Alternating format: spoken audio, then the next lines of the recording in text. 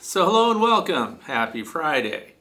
Today's Friday, June the 23rd, and this is Backyard Beekeeping Questions and Answers episode number 213.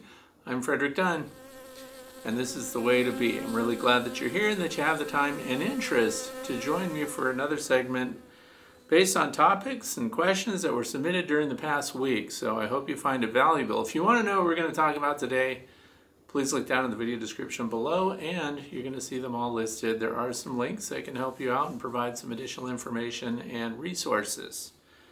So what else is going on? It's actually, look, I'm wearing a hoodie right now. That's because it's 67 degrees Fahrenheit outside, and you're probably wondering what's that in Celsius. That's 19 degrees Celsius.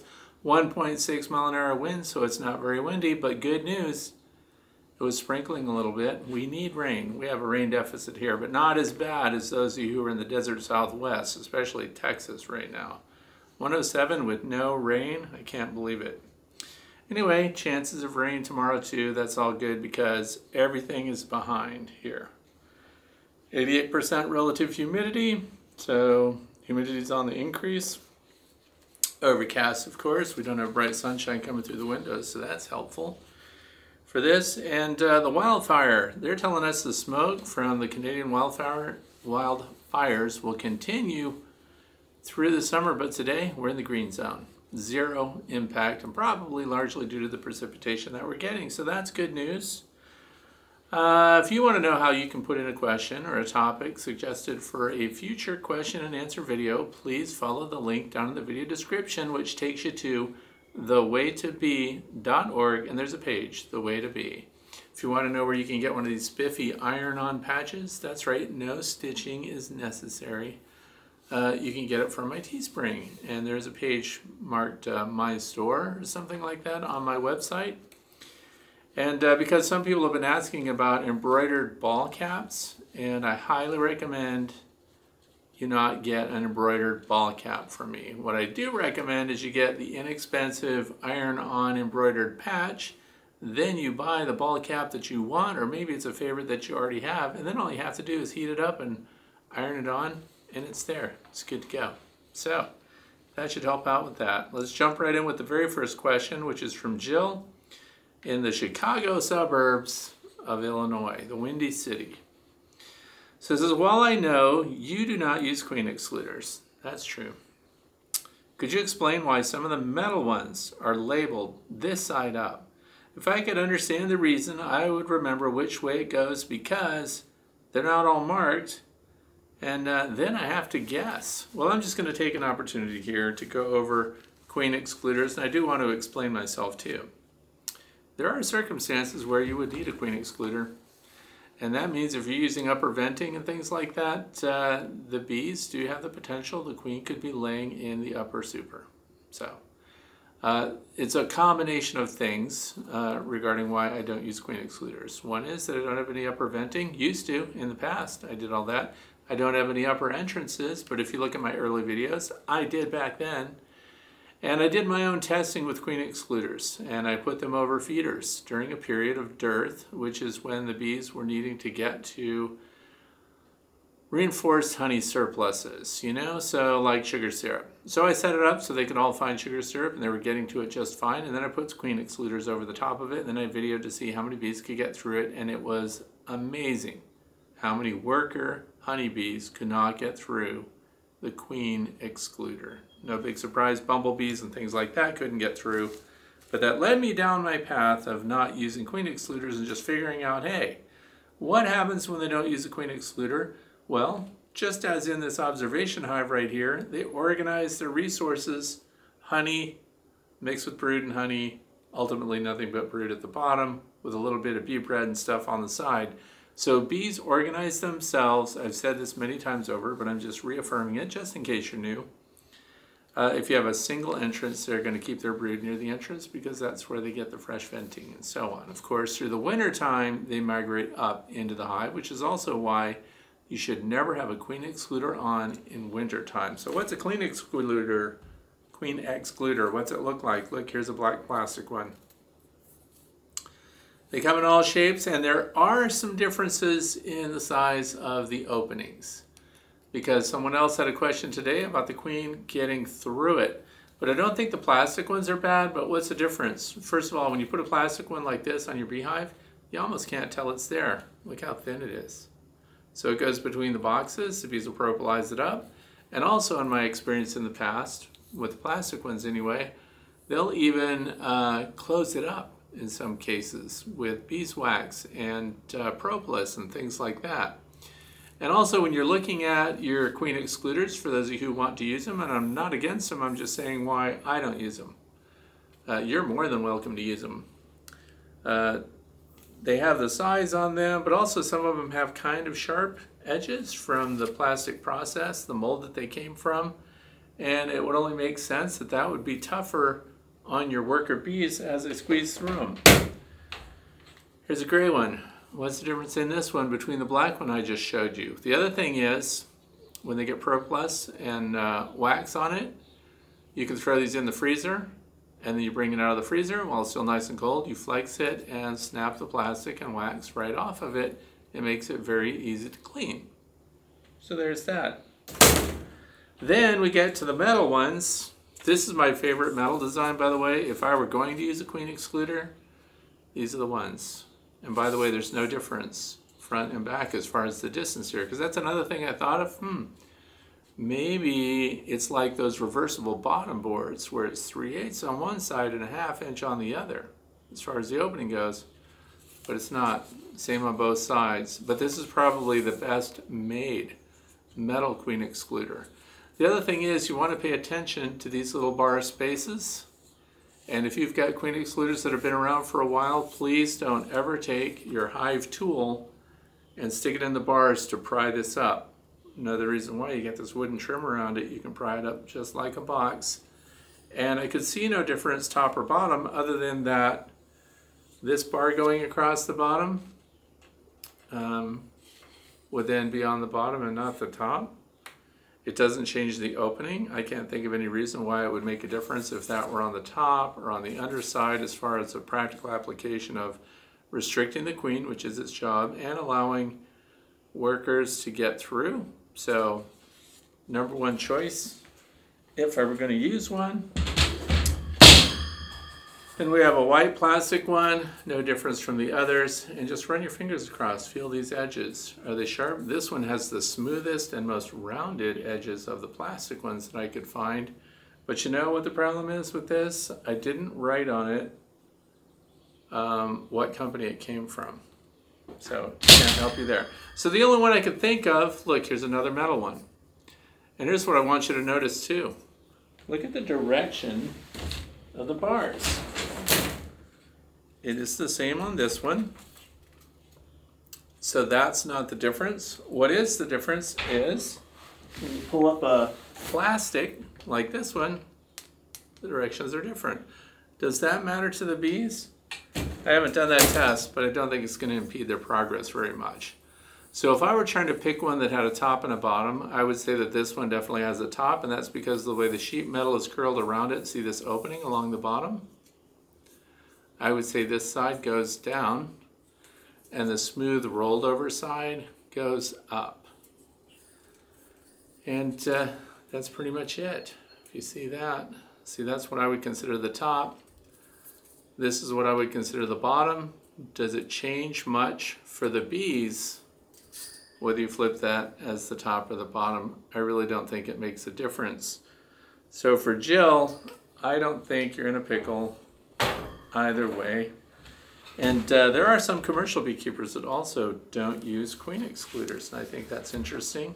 Of course, when you're a backyard beekeeper, it's really easy, and some of you are pulling supers right now, and I think that's a good idea. Get that spring nectar off, that spring honey, and separate that from your fall honey so you don't extract it all at the same time, because we have different floral sources, and you're going to preserve those great flavors. So, what else am I going to say? Yeah, if you don't use the queen excluder, you have to be able to look at them frame by frame, and if you see any brood in it, just don't use it. And put that right back in until they backfill it. But and I base this too off of the feedback I got from rip out experts. Those guys are fantastic resources. You know why? They see so many feral colonies of bees, in a variety of different structures with and without insulation, thin clapboards, almost no sheathing, in the walls of structures, and that's Randy McCaffrey and Mr. Ed. Those are the top two that I know. See, I know there's a lot of other people that do rip outs too. And there's JP the Bee Man, but I've never met him. I don't know him, but I can imagine that he finds the same thing. So those that I do meet and talk with, those that are, we're talking now over 1,000 feral colonies looked at, single entrances consistently, large colonies of bees, and then most predictably, the honey resources are the farthest point from the entrance. And they're organized like that over and over again. And that's why I say, single entrance, no queen excluder necessary. And I've not had in years a single larva or egg or anything like that coming out in my honey. So that's the good news. So to answer the question, I know I went the long way around the barn, but here's the thing. I don't think it matters whether you flip it up or down. It's enclosed, it's inside, because that's the other thing I thought about. Condensation building up on it, where would that go? So you want it rolled down. Think of the fish scale principle, the overlapping things going down. I don't think it's a problem. Put it in with confidence. If somebody else knows of a specific reason why there's a top or bottom to the queen excluder, let me know. And because the other part of it is, well, is it easier on the bees going one way or the other? No, because they're going up and down through the queen excluder. So again, it wouldn't matter. So let's move on to question number 2. Banjo Billy from Charleston, West Virginia. I think Charleston, West Virginia, my sister used to live there. Anyway, it says, Banjo Billy here, I have 3 hives and this is my 2nd year keeping honeybees. I'm absolutely hooked on bees. Caught 2 swarms this spring and hoping you can discuss the Demaray split on your Friday Way to Bee channel. Thank you. Okay, well, yes, and that was the cover shot today. The thumbnail is the Demaray split. But here's the thing I want you to know. That's something from way back, and that doesn't mean that it's not good. There was an American Bee Journal article in 1892, about this split. And by the way, reading the way Mr. Demaray communicates, he was one of those beekeepers that tells you the way it is, and you simply do what he tells you. And anybody who doesn't do what he tells you is doomed, is headed for failure. And he even chicken slammed the people that were old-time beekeepers. He says those who are not willing to pick up on new innovations in beekeeping will find themselves stifled and failing, and so on. That's the gist of what he used to say. So this is a guy that was pretty darn absolute. So what I want to talk about, I'll give you a brief rundown. And by the way, there's a book by Steve Rapasky, and it's called Swarm Essentials. He gave the Demaray method a paragraph. That's all. He didn't even go into great detail about it. And so it's a means of keeping your bees from swarming. That's the whole principle of it. And keeping your bees around. Those two things go hand in hand. If you can keep your bees from swarming, you're not losing 40, 50, 70% of the population of the workforce of your hive when the queen flies out. So the goal is to keep her in. I have my own methods for that, and that's why I'm also going to plug my own, which is simply to cage the queen, because it ties into something that Mr. Demaray wasn't dealing with, and that's Varroa-destructor mites. And we're coming up on the time when we could be creating a brood break, which reduces the population in the hive, also creates a broodless period, which means we can treat for varroa mites. But with this method, the Demaray split method, which I don't use, and I did reach out to a lot of different people that have been keeping bees for a very long time, and they found that it was not necessarily a great way to stop your bees from swarming. And a lot of this depends upon what stage of swarm preparation are your colonies already in. So if they've just got queen cups, a queen cup is the foundation of a queen cell. It does not have an egg in it, so you're not in jeopardy yet. When you go and do your hive inspection and you look in there and you see queen cells that are halfway developed and there's developing larvae inside of the queen cell, you've got an issue. They're going to swarm. They've decided. So this is a method, and I guess his strongest point was that he didn't want people to have to set up another beehive, which is exactly what I do when I'm creating a split as an insurance policy, which usually ends up being another colony. But so my method is, when you find queen cells in production, and you find that they're making preparations to swarm, then by collecting the queen when you come across her, putting her in a nucleus hive with a couple of frames of brood, we just alleviated the population growth inside that colony because we just took their source of eggs out. We also reduced them by thousands of workers by pulling a couple of frames of brood, 2,000 to 3,000 brood on each side of a single deep frame. So when you do that, we really are taking some congestion out of there. We take the remaining frames of brood and we push them together, and then we put drawn comb or empty frames on the outside of those, and now we've created extra space. So we remove the queen, can't swarm now.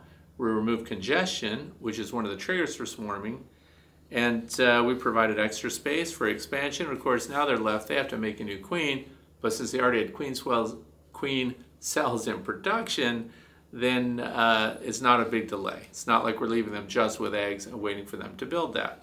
But the Demarest split method, as the drawing shows here that I made, and if I could show that a little closer, I hope you can see this. But anyway, so here's your original hive, and this hive uses a queen excluder. And I drew in the nice thick one because that makes it easier to see here. This is a double deep configuration. And your queen is found in the bottom box. This time of year, that's probably where she'd be.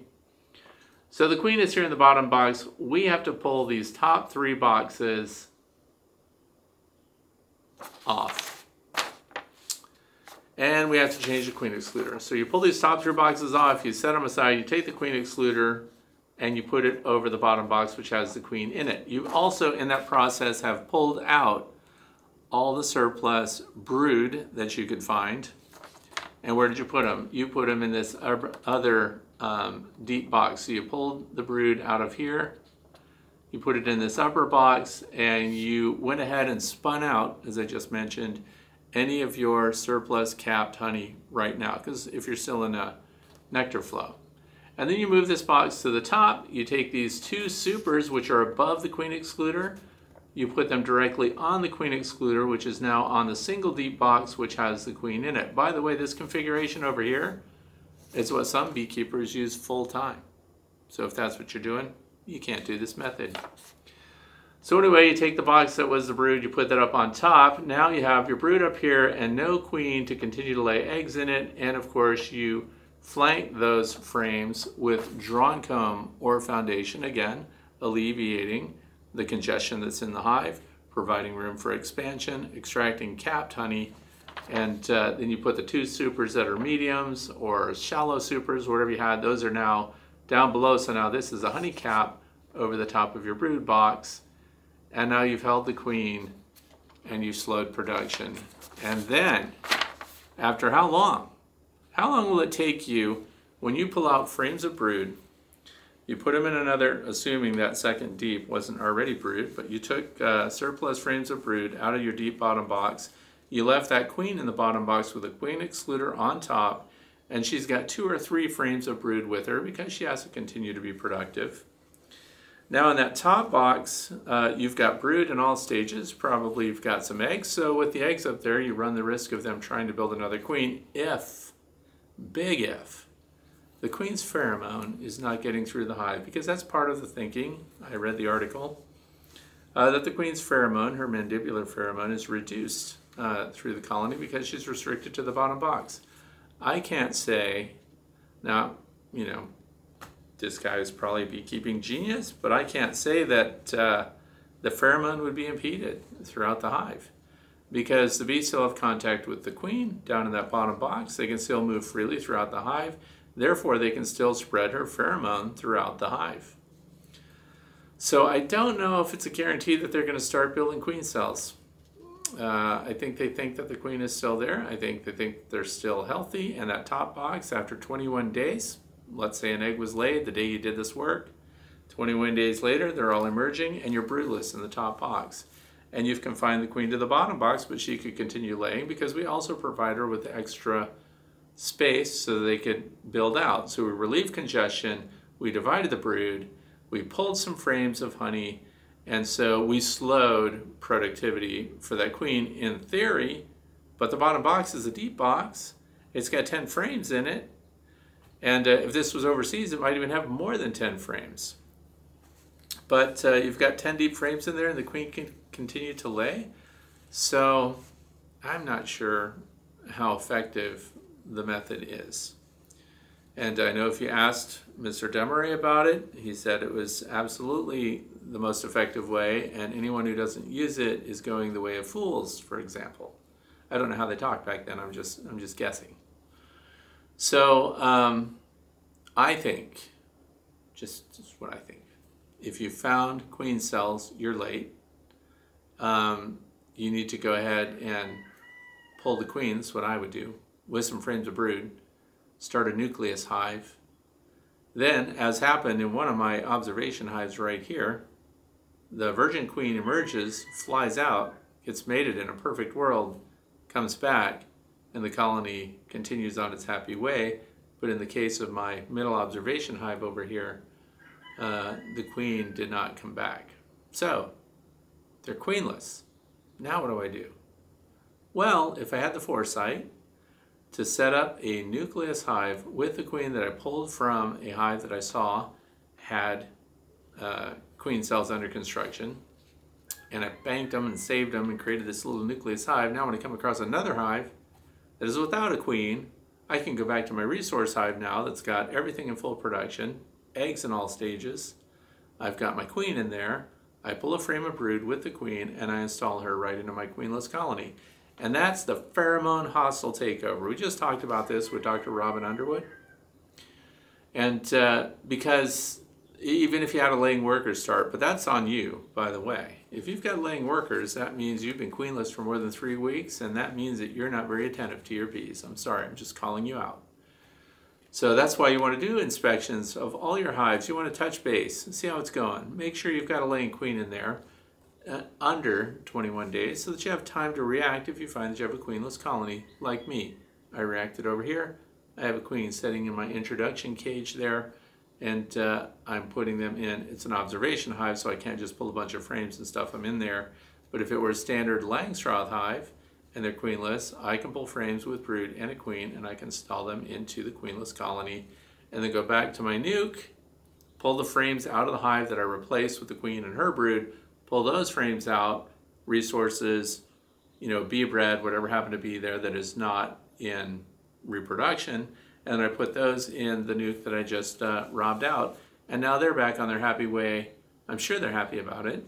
They get to make a new queen from the eggs that I give them, and they're going to build out new queen cells, and that keeps them small, which is my goal with my resource hives. I don't want those populations going nuts right now. So if you have used this method, and if it is your means for swarm control, the beauty of it, according to the author, is that you do it all with one hive. You're going to be lifting a deep box because it's set up with a double deep configuration with 2 medium supers on top, even though supers are weighing 47 pounds this time of year. So you're going to do some lifting and you can do some moving things around, but if you were inspecting the colony anyway, you're going to be lifting. So if you find these conditions, you don't hesitate. Your queen excluder's already there. You jump right into it. I don't use queen excluders, so we're back to what I described before, and I'll give you a link to also another method that I use. Other than creating a resource hive, I cage the queen, and that's because now, what are we dealing with? Varroa destructor mites. I'm happy to say all of these observation hives in here are mite free this year. I still don't know why that's working. I'm happy that it is. I've been pulling the bottom trays and everything else, and I don't see a dead mite. We're going to keep going. So here's the thing. What do I do with my larger hives to help relieve congestion, reduce their numbers, and keep them from swarming, and at the same time use that to my advantage? I create a brood break by caging the frame that has the queen on it and leaving her right inside the hive. It's kind of similar to what's described here loosely, because what we did is we isolated the queen and we couldn't keep her we keep her from moving around. We didn't want to move her into another hive, right? So you put the queen on her frame. And the thing is, this only works when there aren't other queen cells already in production. So when we isolate the queen to a single deep, we max out her production at about 6,000 bees, right? So I have a method for that, and I'm going to leave a link down in the video description associated with question number 2, and that will lead you to my webpage where I describe how that creates a brood break. You're only caging the queen for 14 days. After that, you're going to be treating your colony because now everything is open, and this is a means of controlling your varroa destructor mites with an organic method, which is oxalic acid vaporization. And you get maximum efficacy while all of those mites are exposed, and then we're back in business. See what just happened? So if you use it, this person wrote me 2 weeks in a row wanting me to talk about this, so my thoughts are kind of loose. I'm not saying don't do it. I'm just saying that I feel like there might be some problems with it, where it wouldn't necessarily be as clean and easy as it's described, and you would have to reinspect to make sure that they're not building replacement queen cells, because the whole point is to stop swarming, and if they start that, they're on the swarm path. And if you find queen cells and you're just cutting them out, they have already decided to swarm, so you could just be removing the insurance policies, which there again, when I take you back to my method of if you find even started queen cells, remove the queen with her brood into a nucleus hive, and then if they don't reproduce and present you with a good queen that flies out, gets mated, comes back, and goes back into production, then you have the insurance policy, you bring them back, and you restore the colony. So I know that's redundant because I've said that many times before, but it's helpful, and somebody might be new. I don't know. Maybe I attract new viewers from time to time. It can happen. Question number 3 comes from David. I was curious about my bees at night, so I found the entrance to 2 of my 3 hives, had the entrance covered with bees about the size of my hand. It's 11 p.m., 67 degrees, and 81% humidity. Is this because it's too warm in the hive or a defensive position, and they are very calm, not aggressive? Why are they not inside at this time? Okay, you find this a lot. Whenever there's a nectar flow on, and this is not the only person that submitted this question. In fact, the second question, number 4, similar thing. Bees hang outside the entrances. It's called bearding. Sometimes amass on the front of the entrance, especially when we have a big nectar flow on. So we have a lot of nectar, and it also corresponds with humidity levels. That's why you notice in the beginning I read the relative humidity levels, and I like to see if it's going up and down, because we've had relative humidity as low as 47%, which means what? They can dry out their honey that they're drying down quicker than ever before. So the bees' method for drying out honey, so they're bringing in nectar, they're metabolizing that, they're adding their own enzymes to it, and that's what turns it into honey. And then what they're doing is they're passing it from mouth to mouth. It's called trophallaxis, and they spread it out in a bunch of cells. This is also why sometimes, if you're one of those anxious people that looks at your supers a lot, you can look at it and it seems like it's really full. The honey is spread out. All these cells have honey all over them, and they're all shiny. And you come back a day later, and it's like a third of them. But the cells are deeper, and the honey consistency is more dense, and they're dehumidifying it. That's because they spread it out, more surface area, quicker dehydration, and then they reconstitute it in other spots on the frame. So you're not necessarily losing honey, it just takes up roughly twice the real estate in the hive when they first bring it in, and it's what we refer to as unripe honey. In other words, honey that has still a high water percentage. So right now, and I'm glad the humidity was included in the question, because 81% humidity, these bees are getting out of the way of it, because the bees' bodies, just a bunch of bees in the space, they're respirating. They're also contributing moisture to the environment. They're in the way. They get out of the way by bearding outside on the front of the hive. Now that I said that, are they launching a defense? No, because when they're defensive, they come out on the landing board, but they are very animated. When they're defensive, they're not just clustered, sitting tight and hanging out. There's another potential possibility depending on the history of the hive. So for example, sometimes you get a virgin queen or even a queen in lay that decides to depart the hive. So they're going to swarm. And when she leaves and when the rest of them leave, oh no, here's a rainstorm. Because I've done this to my bees before, actually, to stop them from swarming. And with the garden hose. But anyway, the rainstorm begins, and instead of going anywhere, they end up staying outside because the queen's with them, and they've decided to go. They're very stubborn about it. And instead, they might cluster fully up underneath of your hive. There might be a big cluster underneath the landing board, and that could have the queen in it, and that's acting as their bivouac location, even though they just left the hive interior and they're clustering on the outside instead of flying to a tree branch or a fence or something like that. How would you know the difference? You'll know the difference because they stay the same. If it's a cluster that's got a queen in it and they're actually on their way somewhere and that's their bivouac. If they're just because they're clustering outside because there's high humidity in the hive and they're in the way and they're trying to allow for that ventilation, which is going to dehydrate things, that size of that cluster will change. It'll expand and contract and they'll move in and out. And so 67 degrees, 11 p.m. at night, get back out there at sunrise. At 4:30, I highly recommend it, 5 o'clock, whatever sunrise is, and see what's going on landing board then. And you should see it reduced by 2/3, or there may even be no more bees on the outside of the hive. Now you know they were doing that because of humidity, not because you've got a swarm on your hands. Pretty straightforward. And some people say, well, that's because we're putting them in boxes, and these boxes are so bad for them, and they're not like trees, and they don't ever do that on trees. Yes, they do. I've been called, I didn't mean to laugh. Yes, they do. I've been called to bee trees before in residential areas when the bees were swarming, thousands of bees, and what they were is just clustered outside the hive on the face of the entrance around the same time of year when the humidity was high and when productivity is high and they've got a bunch of nectar inside and they move back in. So these things do happen wherever bees occupy cavities. So that's it. And moving on to question number 4, Linda, Maryland. Let's see, Facebook Beaks, it says, are commenting about their bees hanging on the entrance evening during rainy weather, even though there's plenty of space in the hive. What are your thoughts? Same thing. Those are my thoughts.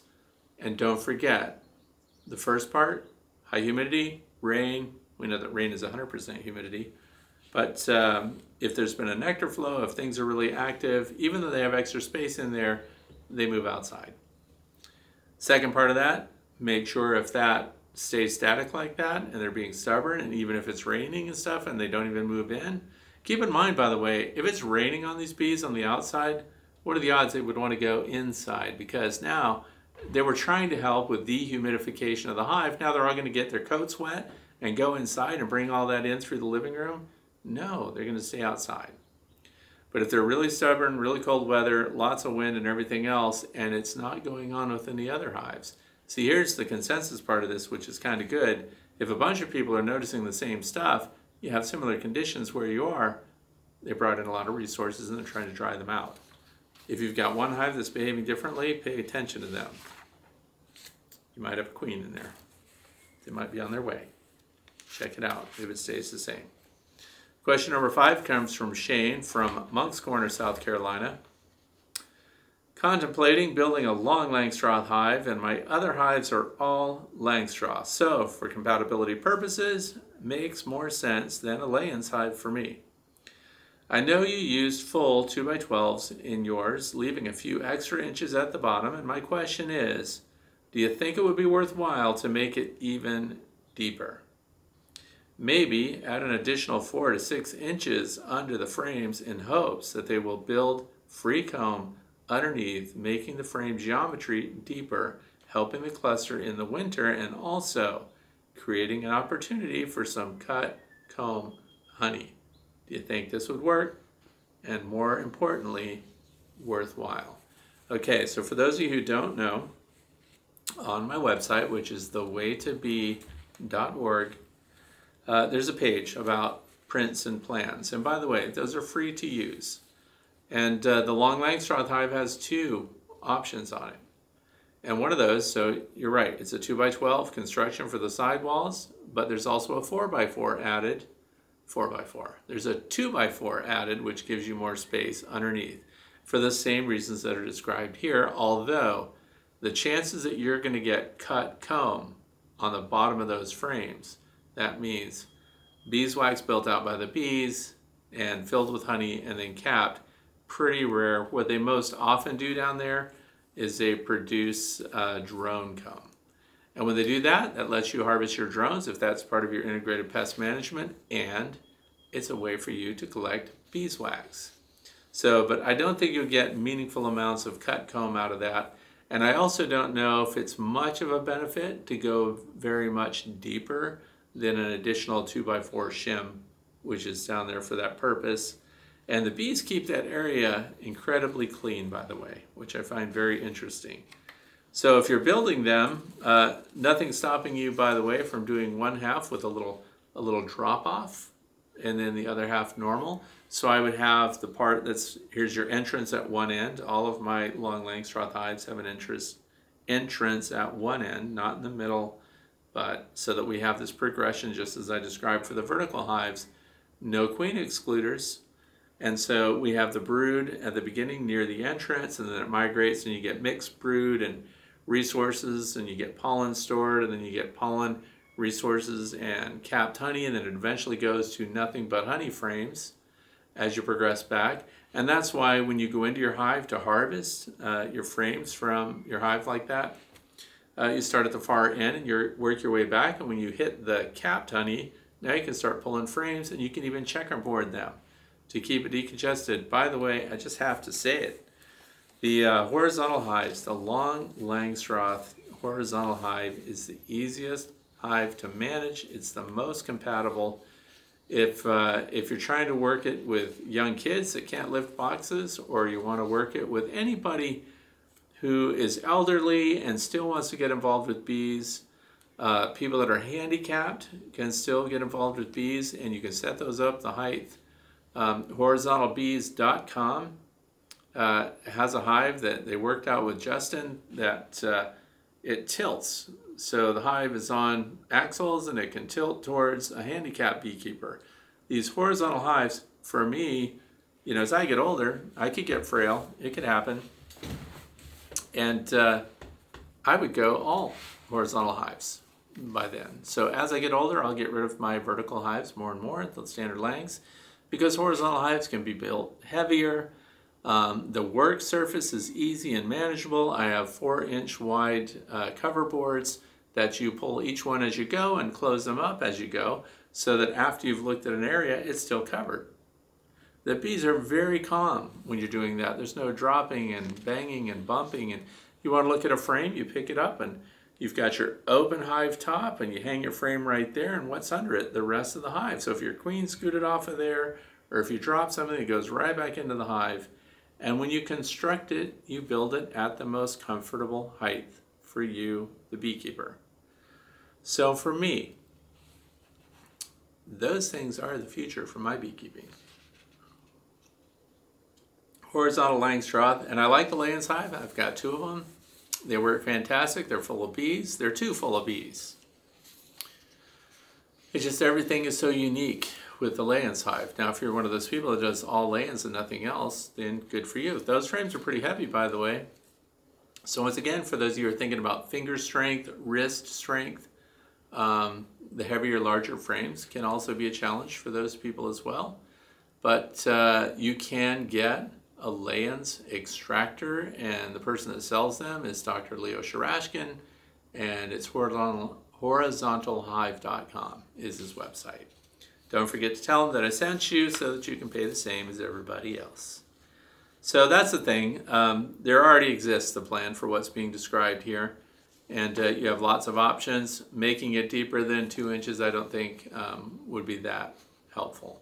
Now, one of the things that's very important with the horizontal hives, for those of you who live in colder climates, as I do, the big change in my success rate with horizontal hives in wintertime, insulating the top. If you're going to insulate anything on a beehive, insulate the top. And They are just kicking along. In fact, I used my long leg to make 3 different colonies. And because I was late, I was a slacker, and I got in there, and what was going on? Population was huge, wall-to-wall bees, even in the middle of the day. If you're at 2 o'clock in the afternoon and you pull the lid off of a beehive and you are dealing with wall-to-wall bees, in other words, you pull up a frame, you can't see the brood because it's all bees. Can you imagine what the population is at nighttime when they've all come back, when all the foragers are in the hive? It's a lot of bees. So because I was so far behind and I didn't have another hive to put everything in, we just made 3 colonies of bees out of it. And guess what? They snapped back so fast, it was almost annoying. And the other thing is, when we talk about insulation on your hives, sorry to retread this, but there's no reason to take that off in the summertime. That insulation on your hive cover in particular is hugely beneficial to your bees, summer and winter. They help your bees maintain balance inside. So question number 6 comes from Brad, and it says, question, when introducing a new queen to a hive, is it recommended to remove all attendant bees? Okay. And this comes up, and it's very easy to see right away. When you're going to install your queen, this question gets answered immediately. There is a muff that I happen to have that I don't use, but I have it, so I can teach people about it. And of course, it's not sitting here right now. But you take the queen in the cage, you put it in this little muff that's got a screen all the way around so you can see into it. You open the cage and you can let out the workers, and now you have to catch your queen if she got out and put her back in the queen cage, plug it back up with the cork, and then go put the queen in by herself. It is true, so we can say this part. It is true that they're more accepting of the queen by herself than they are accepting of the queen with attendant workers that colony is not familiar with or related to. Now, how often do they react negatively to those workers that they're not related to? Not very often. I've had maybe 1 colony of bees reject a queen that showed up in a cage, and that by the time you remove those workers and then put her back on the hive, did they now accept the queen in her cage and start trying to feed her. They're very sensitive to pheromones.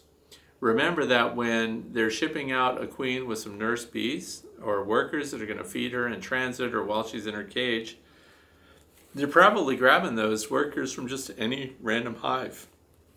So they are not necessarily even related to the queen, they just instinctively feed her in transit, and of course they can help keep her warm, they can generate heat and things like that. So the fail-safe is to remove those workers and introduce them. Now there are other things that you can do, and some of you are probably doing this right now. You've got queenless colonies, you're going to be introducing a brand new queen. If you want to reduce that stress, you can remove the workers from it before you do it. Make sure you have control where you won't lose your queen. That's a whole other thing in itself. The next thing that you can do is you can mix up 1-to-1 sugar syrup by weight, sugar to water, and add 2 teaspoons of Honey Bee Healthy. Now, Honey Bee Healthy hasn't proven to be good for a lot of things. Okay, so there are a lot of claims about brood building and all of this other stuff, which would be true if you only use sugar syrup by itself, even without that. So Honey Bee Healthy can be added to extend the life of your sugar syrup so it doesn't spoil. So another thing that has been validated over time by a lot of different beekeepers who do not sell the product, that's key, it helps with introduction of a new queen. So you would spritz all your brood frames, spritz them with the 2-to-1. If you've got open brood, still don't spritz those. There's no reason to block up their little spiracles and suffocate them. So you spritz it around on your hive inside, don't make the outside all sticky. And the Honey Bee Healthy provides them with a distraction, it gives them a new scent that comes in, and a favorable experience. They have resources coming in the form of sugar syrup, and that same smell that's on them now is on what? The cage that's got your new queen in it. Light spritz, don't soak your queen. And you put that cage in, it has been proven pretty consistently to improve acceptance. So if you even wanted to do that, just knowing that you're introducing the queen, you don't even want to wait to see if they reject her. If you want to do that first, then you'll find that out, that they'll accept the queen. Now, with that said, I have to comment on the other part of it. Look at their behavior when you set the queen cage on the top of your brood box, the backs of the brood frames.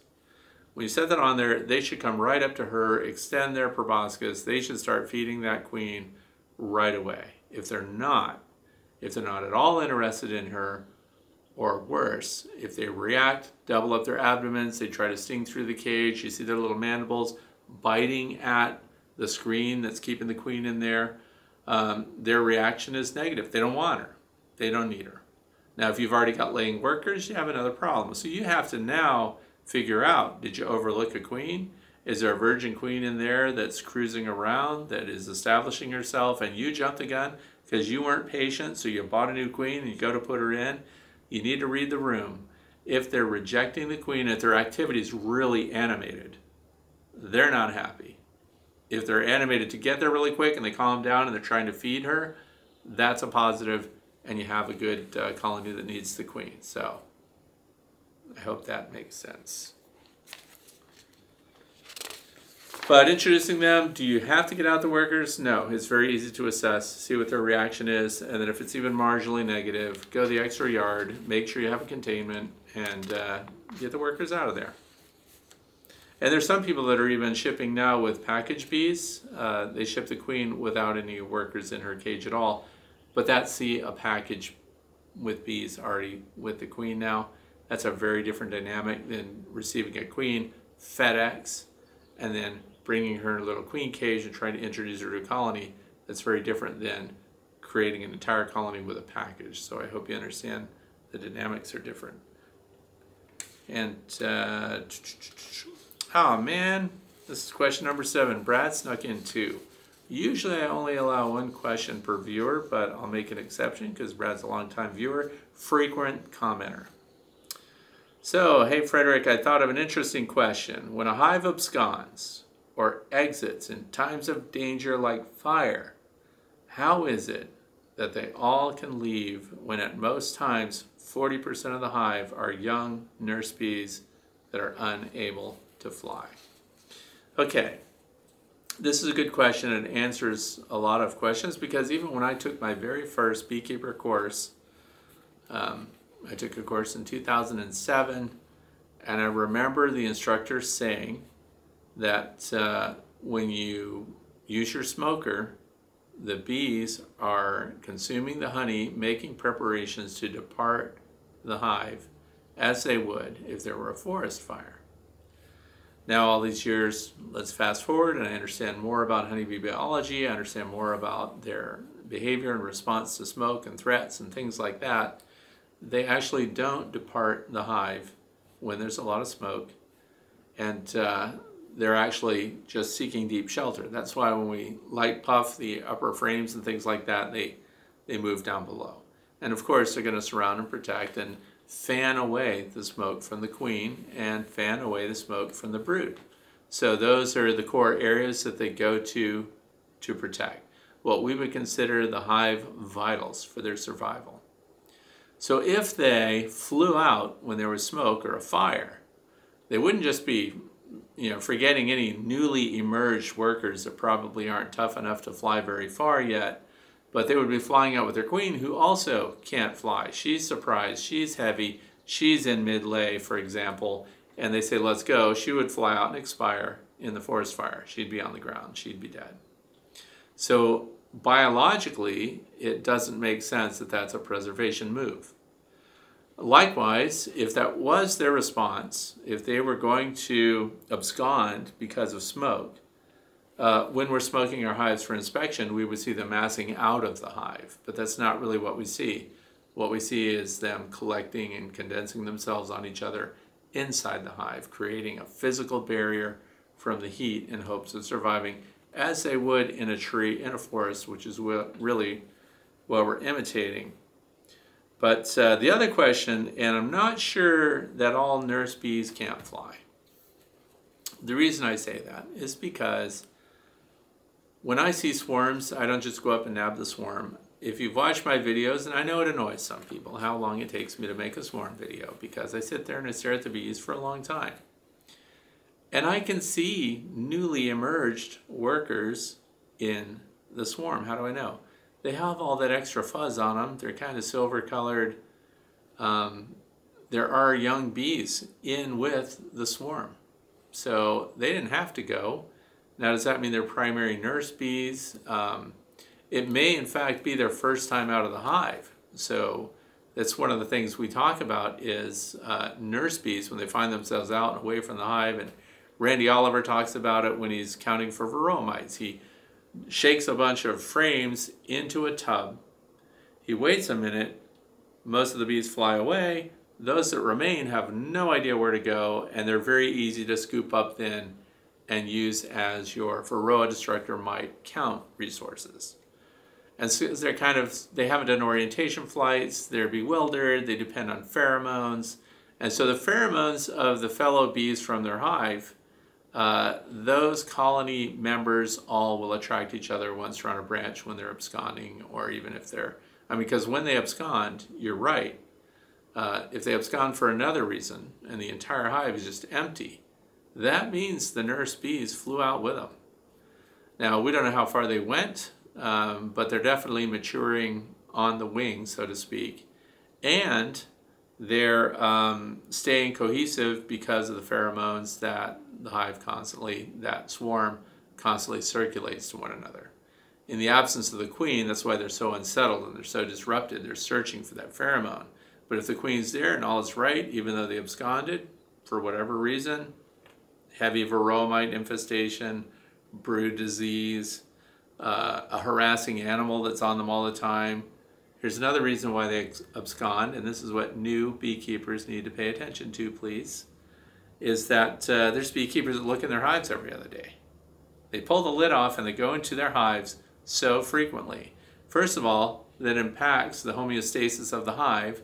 It impacts how calm and settled they are, and you're tearing into them constantly just so you can see what's going on. You could open your hive then one day and find that your bees are completely gone. They found it uninhabitable because the neighbor, aka the beekeeper, was so annoying and probably had bad breath too, because that coincides. And then off the bees went. And so that's another thing. The nurse bees flew with them then. So they're not tough. They can't be guard bees. This is why oftentimes you'll see somebody doing an inspection, and it's a lot of fun when you're teaching people about bees. And you've got them at your horizontal hive because that's the easiest teaching platform too, because you get the most people alongside and you can show them stuff. But you pull out that frame of brood, wall-to-wall brood, and most of the bees on that frame of brood are what? They're nurse bees. Nurse bees are very passive. They launch no defense, unless we have the genetics of Africanized bees, but that's a different story. But that's why you can push your finger around, you can push those little bees around, and they get out of the way, and you can do little breath puffs on them and get them out of the way so you can look to see what's in the cells and stuff like that. They're not stinging and they're not biting because they're nurse bees, and some of them are housekeeping bees, so those are even younger. They're the ones that have just emerged from their cells. They're the most easygoing, less apt to sting bees in the hive. So an abscond, when they're all gone, all of them flew. So I know I went a lot of directions with that, but I'm trying to give you a complete kind of picture of what the dynamic is and why they're behaving the way they are. So, leaving brood and eggs and things like that is the last thing they want to do, and it's very difficult to get them to do that. And smoking your hive doesn't cause them to move out. Question number 8 comes from Jason, Jacksonville, Florida. I was on schedule to harvest a couple of supers of honey this weekend, and it has rained daily for the past 4 days, and is going to rain over the weekend as well. Thank goodness for all that rain, by the way. Just think about the people that don't have any. Anyway, I'm sorry. Is there a risk that the moisture content in the honey is higher because all of the rain and humidity? I don't have a dehumidifier set up like you have discussed in the past. Is it worth buying or should I wait to harvest? Okay, so here's the thing. There's a term when it comes to honey. It's referred to as hygroscopic, and that means that it will absorb moisture from the surrounding environment. It will also even absorb moisture right through capped cells of honey. So, not easily, because those wax cappings, of course, reduce the surface area, and they reduce the volatility of the honey that's stored. In other words, its ability to evaporate off further and so on. So, but the good news is it's in an occupied hive, and when it's in an occupied hive, those bees do their best to keep it dehydrated. You're going to hear them fanning. I don't know if you can hear in the video today that these bees are fanning in here, that this entire building hums with bee activity. But the good news is while it's in the hive, the chances of them taking on moisture and ruining the honey, extremely low. So the part of it that we risk the honey taking on moisture is when we take it out, we store it somewhere that has high humidity. And then it runs the risk while we're not processing it. And this is why when people put it in bins or racks and things like that, and they don't harvest, and there it sits all winter long, during these warm, it's very critical that you put it in a stable climate environment if you're storing the honey that's not yet uncapped and extracted. And that's because when the temperature changes so much, you'll see something called the dew point. And those temperatures are provided for you, and when something hits that dew point, that means condensation is going to accumulate on that surface. And so when we get these warmer days after a cold night, condensation is going to form on the surface of your beeswax and, of course, the stored honey. And you do run the risk of that honey taking on moisture and potentially getting ruined. Capped honey, lowest at risk, but your uncapped honey, a percentage of the frames that some people pull is still uncapped and therefore is very volatile and can take on moisture and also dehydrate depending on the surrounding conditions. Good news though, based on this description, it's inside, bees are doing it. It says, I was on schedule to harvest, meaning didn't do it yet, and it's rained daily for 4 days. Bees are in there, they're taking care of it. I don't think it's going to be a problem. Everyone, by the way, even if you're a backyard beekeeper, should have a tool called a refractometer. And I'm going to put a link down to a video that shows you what they are, how to use them, and 3 different types, from the cheapest to an okay one to the most expensive one. And the most expensive one is the Misco, but it's also the most accurate. The cheapest ones are handheld analogs. You calibrate them, and you can use the Misco to calibrate that. But anyway, you should have one of those. If this is your first year keeping bees, I think everyone should have their own pocket refractometer and should know how to use it to determine the water content of their honey. So, question number 9 coming up from Ron in Greenback, Tennessee. It says, hello and thanks for taking my question. How did you know I would take your question? Not all the questions make it, by the way, but you're welcome. It says, since Bettercomb is a synthetic wax, is it more resistant to the wax moth damage over regular beeswax?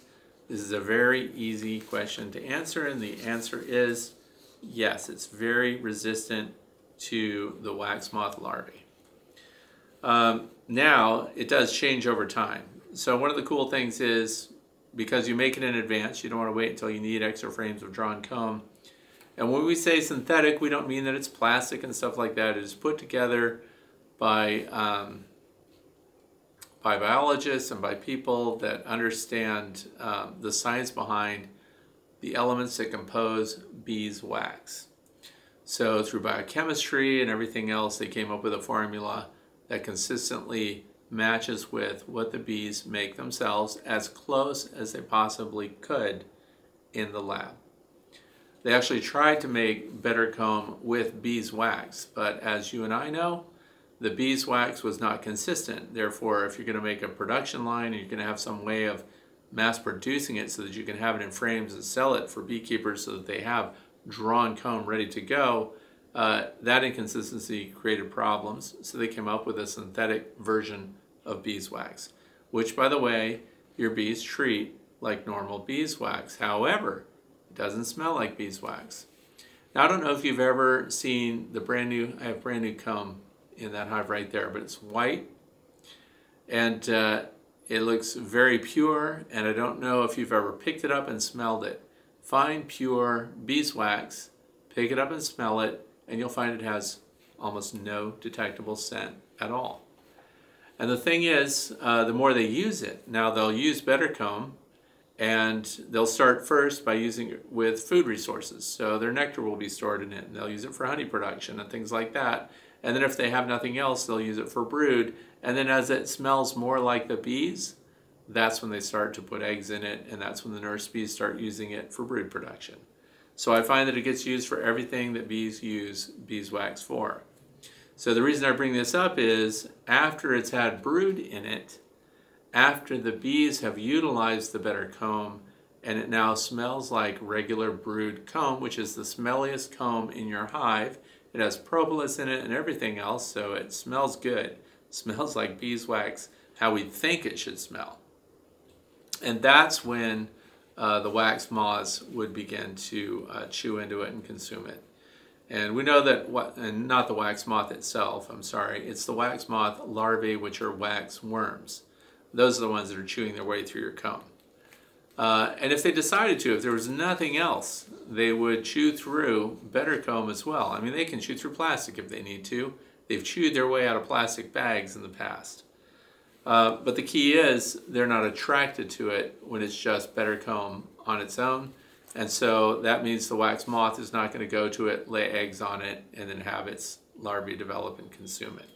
That's why. So once it's in use, yes. When it's brand new, on the frame, ready to use, no. Question number 10 comes from Joe, Fort Wayne, Indiana. I only had one colony make it through winter. On the first inspection this spring, it was booming. A few weeks later, when I inspected it, expecting to add a box to them, I found no sign of a queen. No eggs, no larvae, no capped brood. I figure I lost my queen shortly before my first inspection because there was brood then, but in haste I must have overlooked no eggs. Unable to get a queen, I bought a package. I installed the package in a box on top of the other colony. A few weeks later, when the new queen was established, I did a newspaper combination. 2 weeks later, I have no queen again, just capped brood. I hate to lose all the bees. Will they accept a caged queen and candy release, or are they a lost cause? Okay, so we've got 2 weeks. So this is my advice. 2 weeks, the critical time is after 3 weeks. So you've got a week to play with. And this is something that I recommend beekeepers have in your freezer. It is called Temp Queen, or QMP, which is a synthetic queen mandibular pheromone. If you find that you think that you're queenless and you need a placeholder until you can get a hold of a queen, let's say they can't give you one for another week or two, you put the queen mandibular pheromone, your temp queen, which is what Better Bee calls it, you put one of those noodles inside where the brood area is, and you leave it there, and what it does is produces a pheromone that suppresses the reproductive instincts of your worker bees, which could result later in a worker bee layer. So what's known as laying workers, which means that they'll start produce eggs that produce drones, and then they get hostile towards any new replacement queen. So what we're trying to do is suppress any reproductive instincts that your workers might have, which keeps their ovaries from developing. And then when you get confirmation that your queen bee is coming, that she's going to be there, you can even wait until FedEx or whoever delivers your queen bee. When you get your mated queen in, then you go ahead and remove that QMP, put it back in the freezer. You know, it's probably very reduced now. In the freezer, it's got a very long shelf life. At room temperature, it's good for maybe a week. So remove that, and then you put your new queen in, and they're ready for her. So much better way to do it. And so if it were me, and I had this colony, and I combined the two, I would definitely put another queen in there. Why lose them all? So, but I would have Temp Queen on hand. It's fun to play with. I'm doing lots of stuff with it. I still enjoy it. It's good. In fact, I had to take Temp Queen off of a couple of branches because the clusters of bees were so large on it that I couldn't tell if that was a real swarm or if they were just drawn to the Temp Queen. And now I couldn't tell if there's a queen in there without sifting through a big mass of bees. So I took my Temp Queen off of the 2 trees that I had it on. Now I'm not putting it out there anymore. I just don't want a big cluster of bees. When they're the size of your fist, you know they're just drawn to the Temp Queen. And then how I use that is when I know that there's no queen, because I can see them all, I take them off of there and then I go over to a nucleus hive or something that's just starting out. Once you remove the Temp Queen noodle, you know what those bees that have been on there for a couple of days will do? They will go into any hive that you put them in front of. So when I need fortified numbers on a nucleus hive, which is usually what it is, then I'll just take that branch, pull the QMP noodle off, and go and lay it right on the landing board. And the bees that are on that in that colony do not reject those workers, and the workers just smell an actual queen, and in the absence of the QMP, they march right in. So it's very easy to fortify colonies that you have that might need some new numbers, just like those, because when we hive swarms, especially this time of year, often it's an after swarm, which means that the queen that's at the center of that swarm is unmated. So they're going to be quite a while in that new hive body, and the queen still has to fly out, still has to get mated, and still has to come in and start laying eggs. So the ability to fortify them with random bees that are just following pheromones around, which is still interesting to me, it's easy to do. You just lay it on there and they go in. I think it's really curious. I also think this fortifies why when the queen flies out, gets mated, and then when she's on her return flight, often you end up with a whole bunch of random bees showing up at the hive and moving in all of a sudden because they're following pheromones. And I find that the bees are following these pheromones in very random, unpredictable ways. So they're just scooting around and joining other queens' scent. And it doesn't make any rational sense to me other than maybe they don't like where they live anymore. So, moving on. Question number 11 with Colin from Dunblane, Stirlingshire, Scotland. Says, I would like some advice on a queen marker, pens, numbered queen marking discs. Looking on Amazon, there are lots of queen marking pens available. However, I've yet to find one that actually isn't just a Sharpie type of pen. So I was thinking the numbered discs that must be glued on, I assume. Where can I buy these? What adhesive should be used? Okay, so on Amazon, I don't know that you can find a bunch of their thorax labels for queens. And most of the people that use them, though, are queen producers. These are people that are raising lots of queens, hundreds of queens, and they get whole sheets of the little stickers, and the stickers are not self-adhesive. So what I did is I scooted around and looked up different sources for those. I don't use them, I'll tell you that ahead of time. But for those who want to know what they are, I can tell you right now that they sell a kit at Betterby. They also sell a kit at Dedant, and I looked at those, 0 reviews on them, no instruction. So Betterby had their sticker set, which had all the different colors, all 5 of them. Yep. And that means you can use them year after year, so you have so many stickers to choose from. But the question is, how do they stick to the back of the bee, the thorax of the bee? Tight Bond 2 wood glue.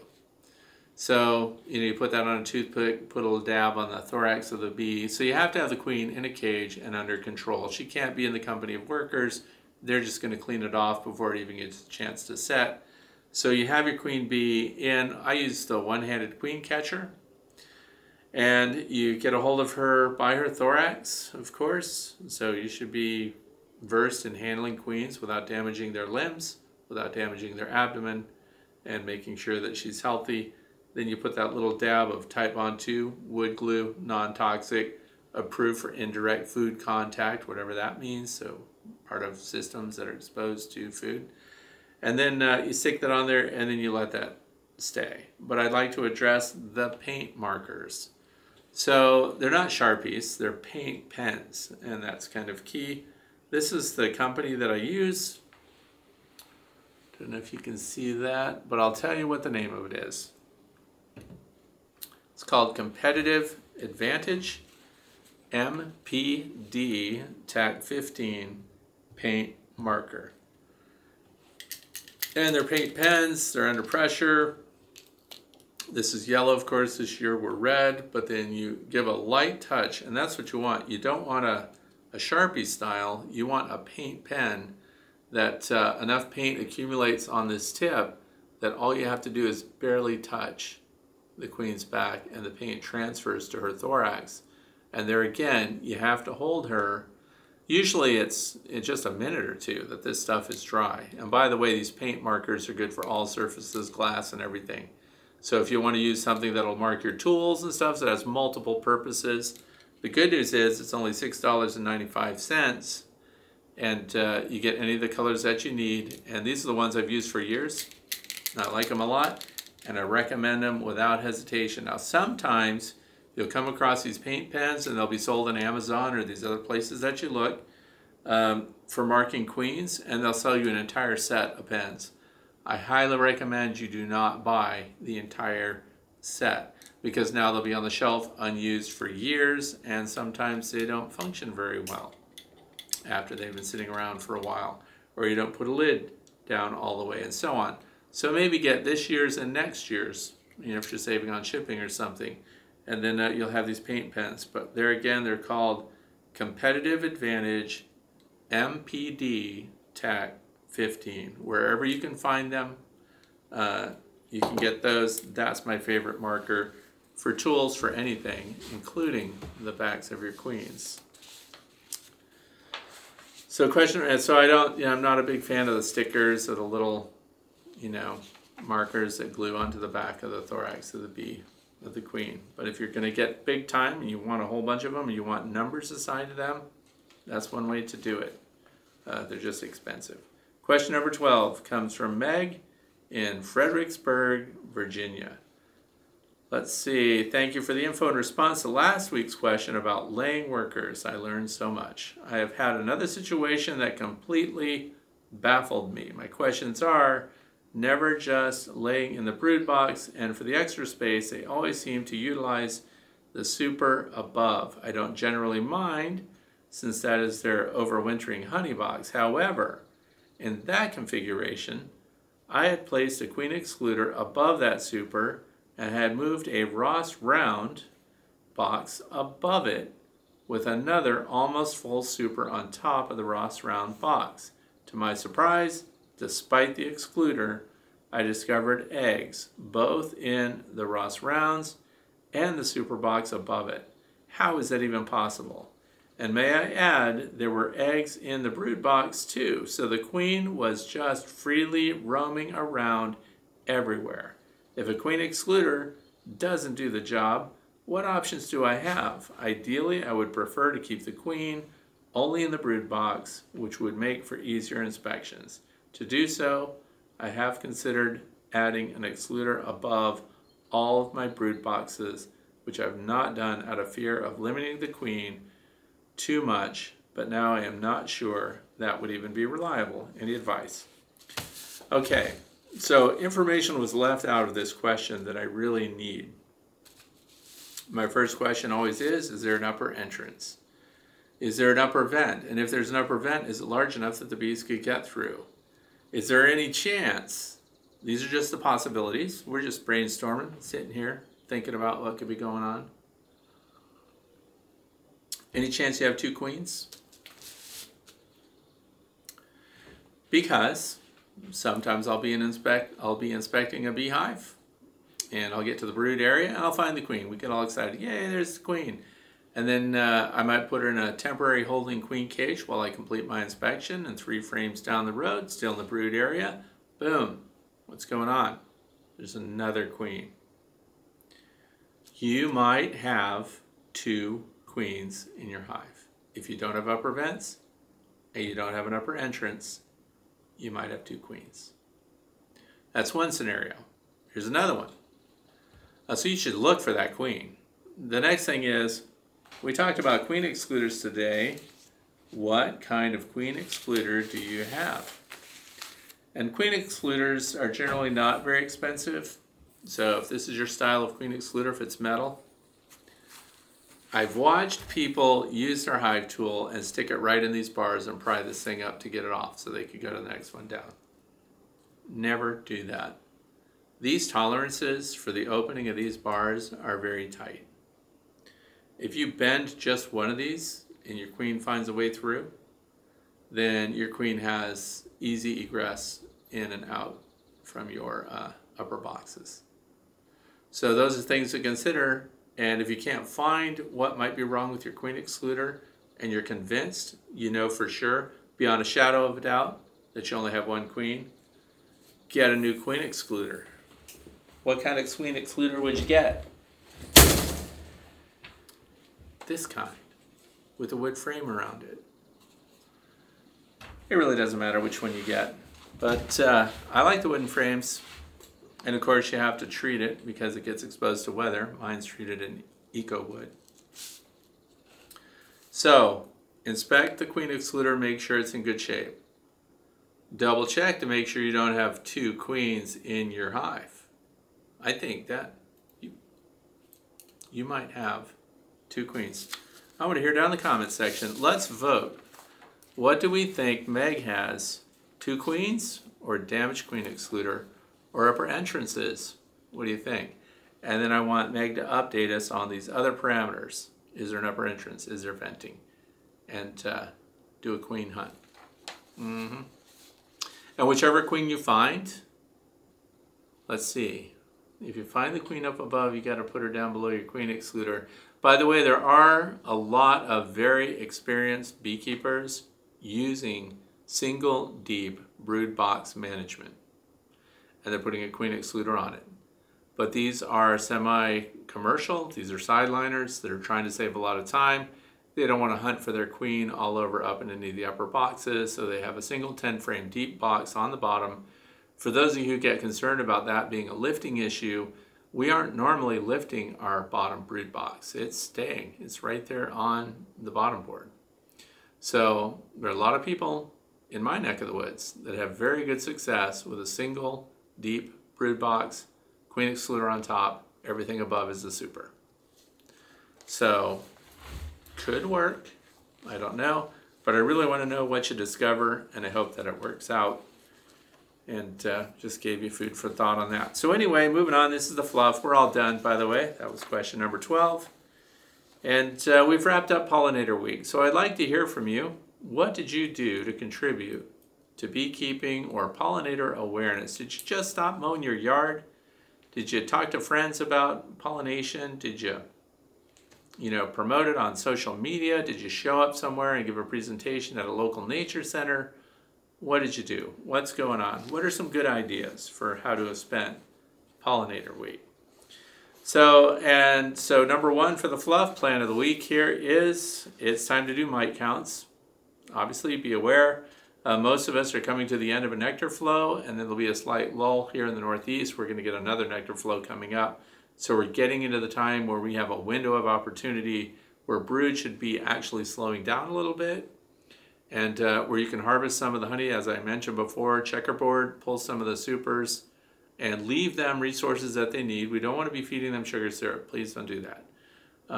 If you can leave them with the honey, if they're sparse and they don't have surplus for you to pull, don't pull it. So, and I know that those who are really needing an income from their bees pull all their honey, they feed them heavily with sugar syrup, and then they wait until the next nectar flow, then they pull all the sugar syrup off, and then they go back to honey supers again. So if you're a commercial sideliner, that's probably what you're going to do. Sugar syrup is cheaper than honey, and you don't want them to consume their honey, and all these other reasons why they do that. For the backyard beekeeper, people like me, don't feed anything. Leave what they need on, and then when things build up again, provide them with the surplus frames and things so they can fill it up for you again. So mite treatments, and be prepared to do other things while you're in there. Make a list of what you're looking for on a specific hive and be as expedient as you can when you go through it. Find out what you need to know, then button it up and keep a logbook. Document everything. I don't care if you have 2 beehives. keep a logbook. And here we have a whiteboard that has status on it. It's very helpful because you'll forget things later. Moving on. Number 2, check the joints on your boxes for leaks and things like that. A lot of beehives go through a lot of stress, and you'll find that your bees are getting in and out of your hive in places that you might be surprised about. So think about repairing, mending, or even swapping out boxes during your inspection. You're there to inspect anyway. Bring your new box along. Pull all the frames as you inspect out of your old box, the crappy one that you need to get rid of, and put the frames into your new box and then restore it. So it's a great opportunity to combine activities. What else can you do? Maintain water sources. A lot of people are in droughts. I'm using those water fog nozzles, which are really entertaining. But the problem is they're dead quiet. So they make a little noise, but they're just fogging moisture into the air, and they're making the cinder block wall that I made, they're making the surfaces wet, and the bees land on there and they lick up the moisture from those surfaces. Zero opportunity for drowning. And it provides a cool, damp area, and you can grow tropical plants around it. So you can do stuff like that needs a lot of water.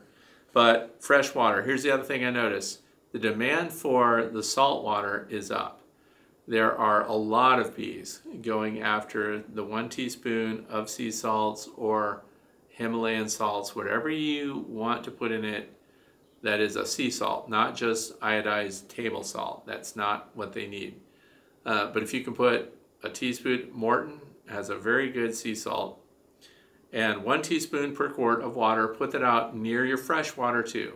Leave both. Don't try to combine everything. Please don't add salts to sugar syrup. You'll have no idea what it was that they needed from that, and please don't feed sugar syrup at a time when you've got honey supers on. We want everything in that honey super to come from a flower that lives in the environment, not from a mixing bowl. Okay, my lights are telling me it's time to wrap up. So mark all your new queens, be prepared. So if you don't mark your queens, this would be a good time to learn. If you've got somebody that's experienced and you want to know how to do it, invite them over. And as you're doing these inspections, when you're doing your mite counts and things like that, remember, try to do as many of these things in one visit to the hive that you can, and bring the extra equipment along that you think you might need. So again, you're not coming back, getting it again, putting it back together, and so on. And look for queenless colonies, and consider at this point in the year of combining them with queen-right colonies.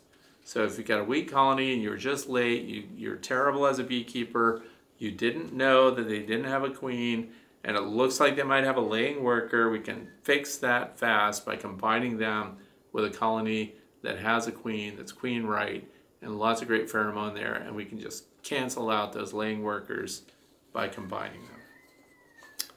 And use the newspaper method, but they're going to combine fast anyway. Let's see what else. And update all your records. If you don't have a spiral notebook or a 3-ring binder or something like that you can write your details in, there are apps for your phone, which, by the way, I have to admit, I don't use this very much.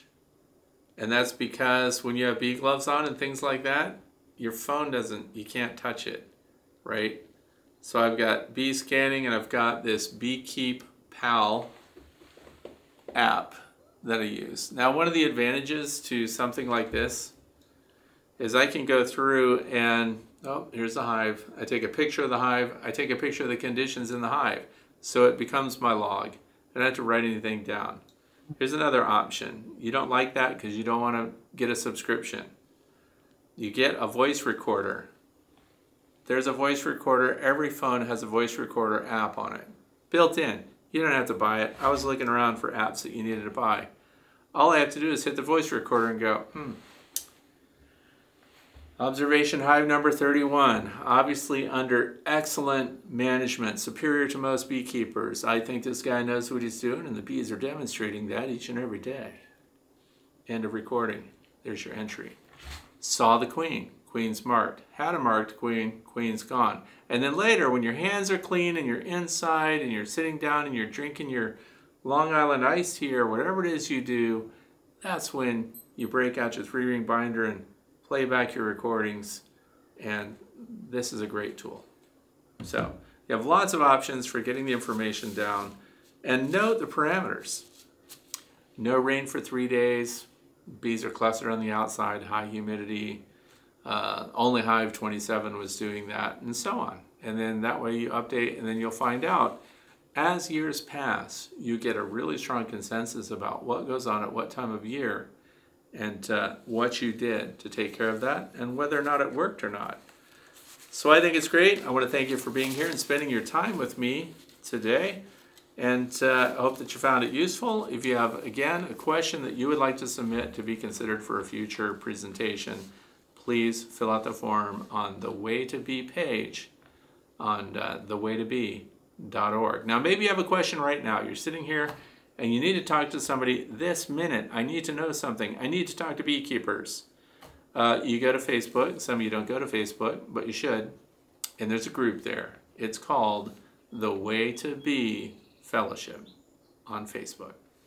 If you go there, there are beekeepers from all over the world, so 24/7. There's going to be somebody there. You can pop in, make a comment, make an observation, ask a question, and there's going to be someone there that's going to be able to answer that question or maybe help you go in the right direction. So I highly recommend you join that Facebook group, and maybe you'll have a good fellowship and make some friends in the process. So thanks for being here. Have a fantastic weekend.